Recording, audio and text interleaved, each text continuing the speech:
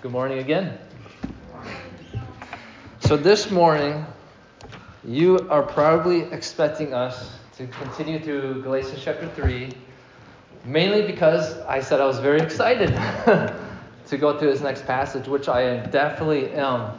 But I just felt compelled to talk about something else today. And what I want to talk about was just the stories of our life. The stories that each of us in this room has. Stories that comprise who we are. Stories of growing up in our families. Stories with our parents, with our friends, at school. Stories in our families now, in our marriages, with our grandkids. And so I want to talk about those stories today. And specifically the stories that cause us pain. Stories where we carry a hurt. And I know we hear about these stories about other people a lot of times. We hear stories about other people, about abuse, physical abuse, sexual abuse, verbal abuse in families. We hear about that in other people's families. We hear their stories. And I know that we all have these stories. We all carry these burdens, this pain. Some of us, stories of what people have done to us. Times we felt powerless, and other of us, whether it be physically or verbally, we have these stories of pain. And I think about just in our relationships, where we carry shame. In our parenting, we can carry a lot of pain and a lot of shame. And with our parents, with our relationship with our parents, we carry shame and some pain. In our marriages, and some of us carry shame in our sexuality. And I think about like pornography and how it just rips apart our masculinity, our femininity. I think about how pornography can completely enable us, and unable us, I should say, to lead as men in our families. And some of us have hurt our wives so much with our words that we feel unable to lead them spiritually because of that shame. So we carry these stories of shame. And I couldn't stop to think about the shame that we carry about those that we've hurt. That we know that we've hurt them deeply. And I was thinking about, in myself. Like with my wife, Casey, I think about all the fights that we've had, continue to have, and just how full of shame I am in some things I've said. And so in some of us, it's in the same way. We carry the shame, not only what things happen to us, but in things that we've done to others. So each one of us have these stories. And the shame that we carry, it stops us from being who God has called us to be. It isolates us. It leads us to avoid people. It leads us to put up barriers. And so it prevents relationships because we'd rather hide. It shackles us with fear. It cripples us as men, as our wives and our children are called for leadership. It cripples wives and women as your father, your husband's looking for support, your kids are looking for that nurturing. It cripples us. It prevents us from bringing to the body of Christ, to our family, exactly what God has made us to give and to serve. So this morning, I want to talk about these stories that each of us has. And I want to look at a passage about a woman who had these stories of shame and pain, which led her to isolate herself from others. And she carried this hurt until she met someone that brought hope. Someone who brought in healing. And that person is Jesus of Nazareth. And so today I want us to turn to John chapter 4. So if you got your Bibles, please turn to John chapter 4. And we'll see how Jesus, he brings light to these stories of shame we carry, not to further humiliate us, not to increase the shame, but to heal us. And so John chapter 4, as you're turning there, you may recognize this right away as the woman at the well, an account that some of us may have heard many times. But as a way of reminder, let me give you just a little background, just to kind of put this in perspective. So as we go through here, we'll see that Jesus... Actually, you know what? Let me read it first. So John chapter 4 reads in verse 1, "Now when Jesus learned that the Pharisees had heard that Jesus was making and baptizing more disciples than John, although Jesus himself did not baptize but only his disciples, he left Judea and departed again for Galilee. And he had to pass through Samaria, so he came to a town of Samaria called Sychar, near the field that Jacob had given to his son Joseph. Jacob's well was there, so Jesus, wearied as he was from his journey, was sitting beside the well. It was about the 6th hour. A woman from Samaria came to draw water. Jesus said to her, 'Give me a drink.' For his disciples had gone away into the city to buy food. And the Samaritan woman said to him, 'How is it that you, a Jew, ask for a drink from me, a woman of Samaria?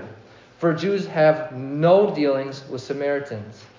Jesus answered her, 'If you knew the gift of God and who it is that is saying to you, "Give me a drink," you would have asked him, and he would have given you living water.' The woman said to him, 'Sir, you have nothing to draw water with, and the well is deep. Where do you get that living water? Are you greater than our father Jacob? He gave us the well and drank from it himself, as did his sons and his livestock.' Jesus said to her, 'Everyone who drinks of this water will be thirsty again. But whoever drinks of the water that I will give him will never be thirsty again. The water that I will give him will become in him a spring of water welling up to eternal life.' The woman said to him, 'Sir, give me this water so that I will not be thirsty or have to come here to draw water.' Jesus said to her, 'Go, call your husband and come here.' The woman answered him, 'I have no husband.' Jesus said to her, 'You are right in saying, "I have no husband," for you have had 5 husbands, and the one you now have is not your husband. What you have said is true.' The woman said to him, 'Sir, I perceive that you are a prophet. Our fathers worshipped on this mountain, but you say that in Jerusalem is the place where people ought to worship.' Jesus said to her, 'Woman, believe me, the hour is coming when neither on this mountain nor in Jerusalem will you worship the Father. You worship what you do not know. We worship what we know, for salvation is from the Jews. But the hour is coming and is now here when the true worshipers will worship the Father in spirit and truth. For the Father is seeking such people to worship him. God is spirit, and those who worship him must worship in spirit and truth.' The woman said to him, 'I know that Messiah is coming, he who is called Christ. When he comes, he will tell us all things.' Jesus said to her, 'I who speak to you am he.'" So we have this account where there's a growing tension in Judea with the Pharisees.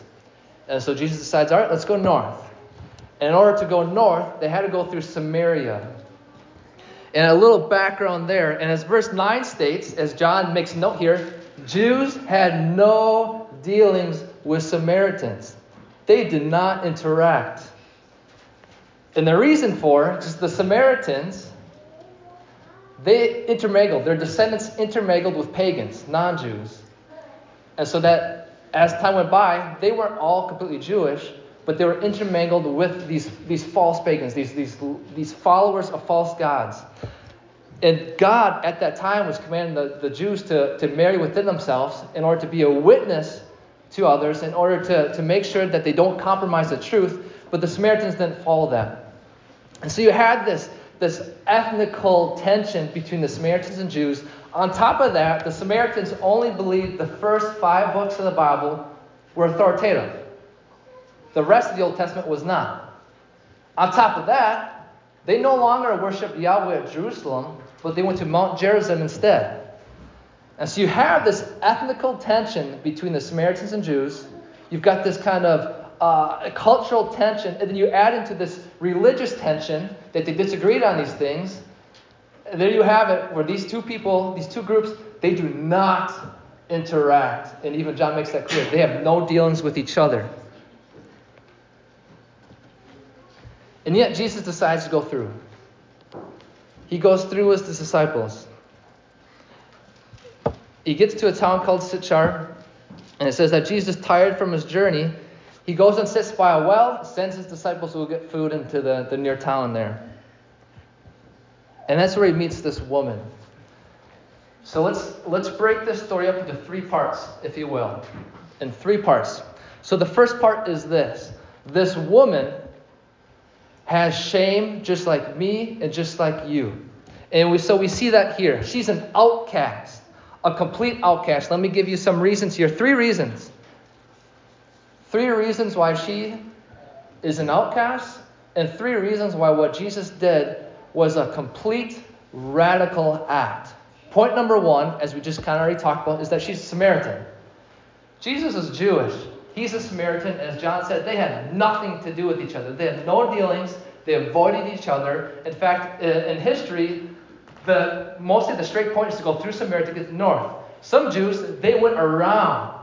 They spent the extra money, the extra time to go around just so they had nothing to do with them. So this was huge. The first point is that she's a Samaritan. And she says that, why are you, a Jew, talking to me, a Samaritan, when Jesus asked for a drink? Number 2, the second reason why she's an outcast and why it's radical that Jesus is even talking to her is that she's a woman. If you look in verse 27, it's after Jesus' conversation with the woman. The disciples show up. And what does it say? It says that they marveled that he was talking to a woman. And that word, marveled, describes the same response to a different time that the disciples marveled at Jesus. And that was when they were in a boat and they thought they were going to die, when there was a huge storm. And that's when Jesus calmed the storm. He had authority over the wind, the sea, and it said that they marveled at Jesus. So when they saw Jesus talking to this woman, they had the same response to a storm as they did now. It was that big of a deal. No Jewish man talked to a woman during the day, less than asking something from them. So this was huge. The disciples marveled that Jesus was even doing this. So Jesus reached out to a Samaritan, a woman, and the third point is that she had a reputation of being a promiscuous woman, an immoral woman. And we see that later when Jesus asks her to go get her husband. She says, hey, I don't have a husband. She says, yeah. Jesus says, yeah, you're right. You've had 5, and the one you're with now is not your husband. She was a promiscuous woman, and she was known as that. Her actions show that she was full of shame. And here's why. John writes that it's the 6th hour. Most likely he's referring to it's about noon. It's about midday. And the Samaritan woman comes to the well. Interesting thing, all women go to the well either early in the day or late in the day because it is way too hot in the middle of the day to go to it. And so she goes to the well at a time she knows no one's going to be there. A time when no one's there who's going to know who she is, who's going to know her background. And so she goes when no one's there. And number 2, typically, women went together to the well, but she comes alone. She comes to the well by herself at a time that she knew no one was going to be there. And so she comes. She was avoiding people. She was isolating herself. Just like we avoid relationships. We distance ourselves from people, maybe not physically, but relationally. We put up barriers. We want to hide. We don't want people to see us. We don't want people to know our stories, our struggles, things that we're ashamed of, and so we avoid. We distance. So this woman at the well, she's full of shame. She's avoiding people. And yet, Jesus pursues her. And so we come to the second part of the story. And that's that Jesus, he sheds light on her shame. He sheds light. And so we see he first begins by sharing hope. A hope of healing, of transformation, of salvation. This living water he starts talking to her about. She misunderstands Jesus, we see here. She thinks he's talking about physical water. Like, hey, You've got something I can have where I don't have to go to this stupid well all the time? Like, I'm in. Let's have it. But Jesus was talking about deeper spiritual realities. And so Jesus, he gets right to the point. He kind of cuts down to it and says, hey, go get your husband. Bring him here. He touches on an area of deep pain and shame, and even no doubt that she's gotten shame from other people because of this, on a sensitive thing. He says, go get your husband. And she, for whatever reason, and I say that, she answers honestly, I don't have a husband. And Jesus says, yeah, you're right, because you've had 5. And the one you're with now is not your husband. Can you imagine when Jesus said that, what's going through her head? No doubt she's thinking about those relationships. It's hard for me not to think that those 5 guys were using her, were abusing her. That she had this desire to be loved, she had this desire for security, and she was going from guy to guy, couldn't find it. But at that time, she's also abandoned because she's seen as promiscuous and immoral. And so when Jesus says, go call your husband, all this, I could just imagine all this coming back to her head. Like, this is all I want, and I can't find it. Makes me think of Jacob. I don't know, I brought this up back in August, at a time when Jacob wrestled with God. And if you remember, while they wrestled, Moses writes that God, for whatever reason, could not break away. And so God says, let me go. And Jacob says, I will not until you bless me. And it's at this time that God says this. He says, what is your name? And the last time that Jacob heard that question was years before, when he was in the middle of the process of deceiving his dad, stealing his brother's birthright, and pretty much getting excommunicated. He was in the process of doing that. And so can you imagine the shame at that point that went over him when he heard, what is your name? Thinking about, the last time I did that, I was completely hurting my dad, hurting my family. But God sheds light on that. What is your name? So Jesus presses on the story of shame for the Samaritan woman. So then she brings up a question. Hey, you must be a prophet. We worship here, you worship there. She kind of brings this up. Some people think, and I think there's maybe good reason, is that she's bringing this up to avoid what Jesus just brought up. Hey, this hurts. This is very sensitive. So she tries to push it. Hey, what about this? We worship over here, you worship over there, Jesus.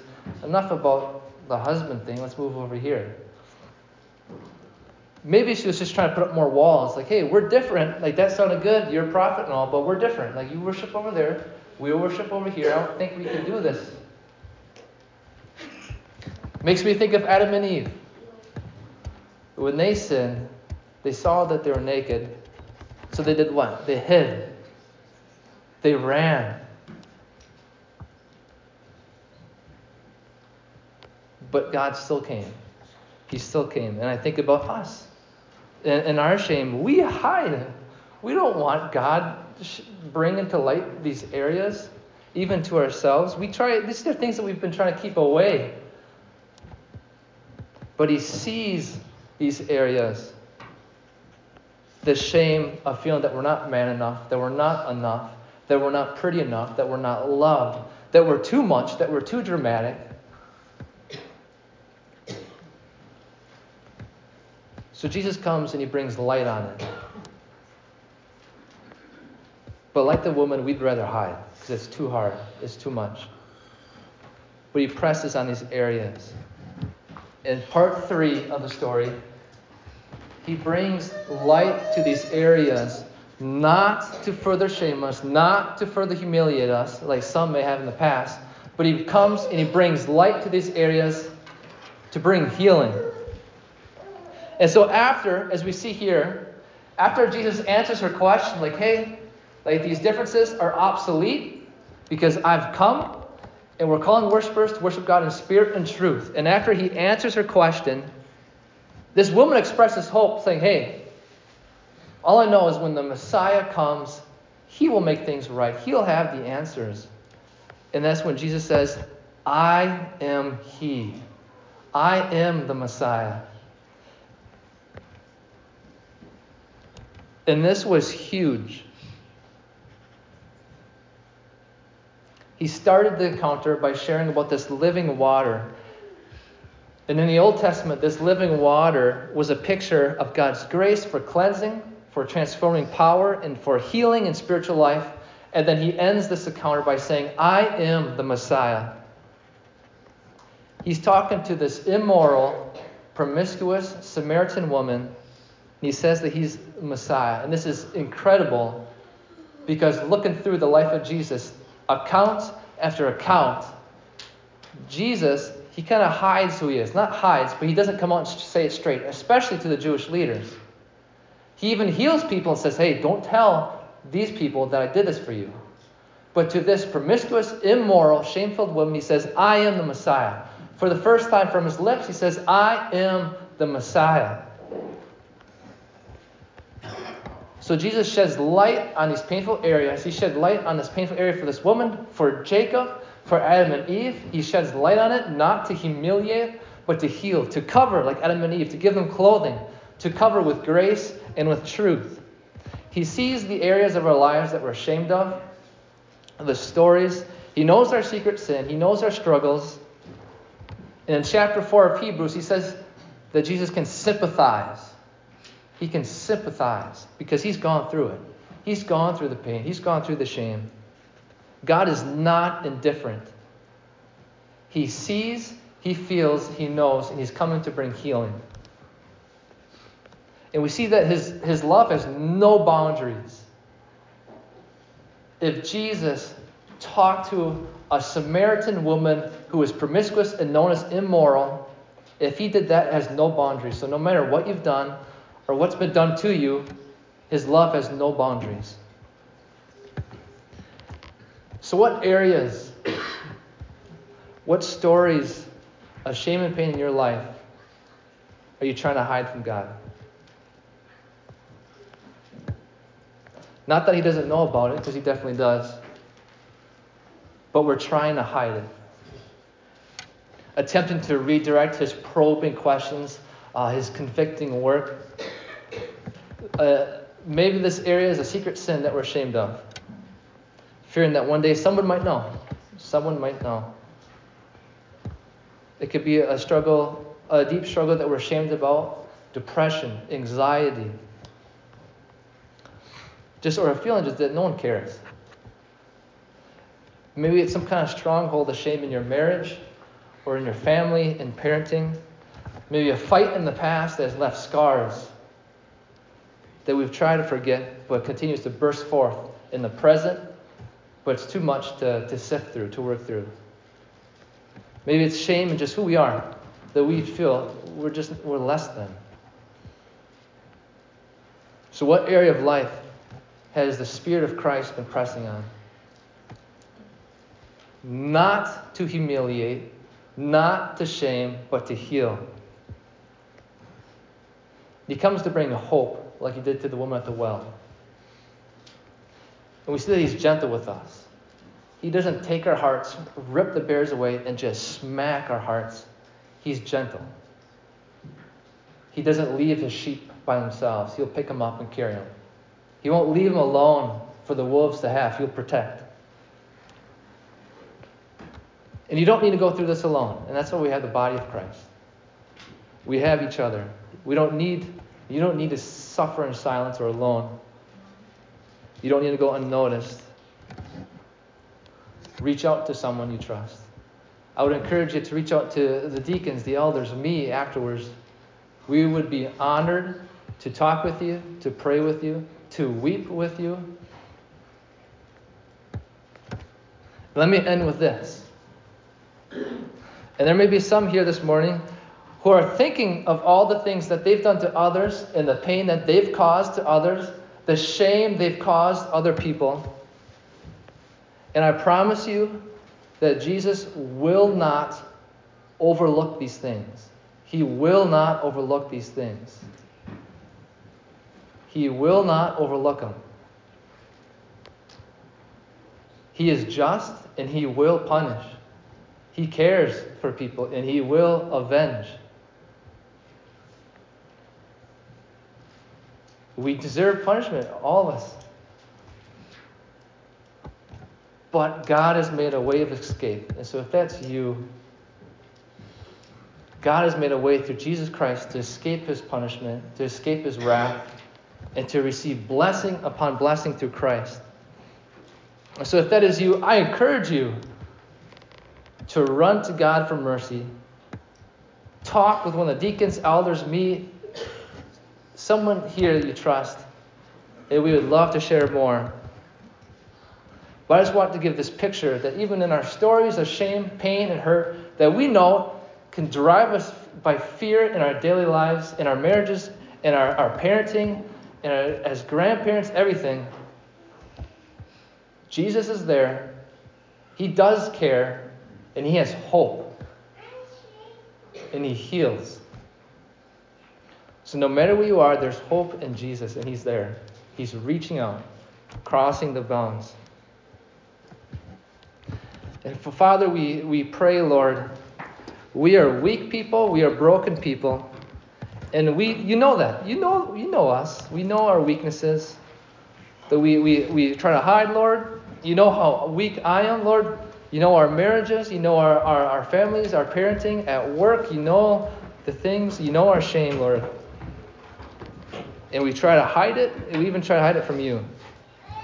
And God, we do fear being shamed again.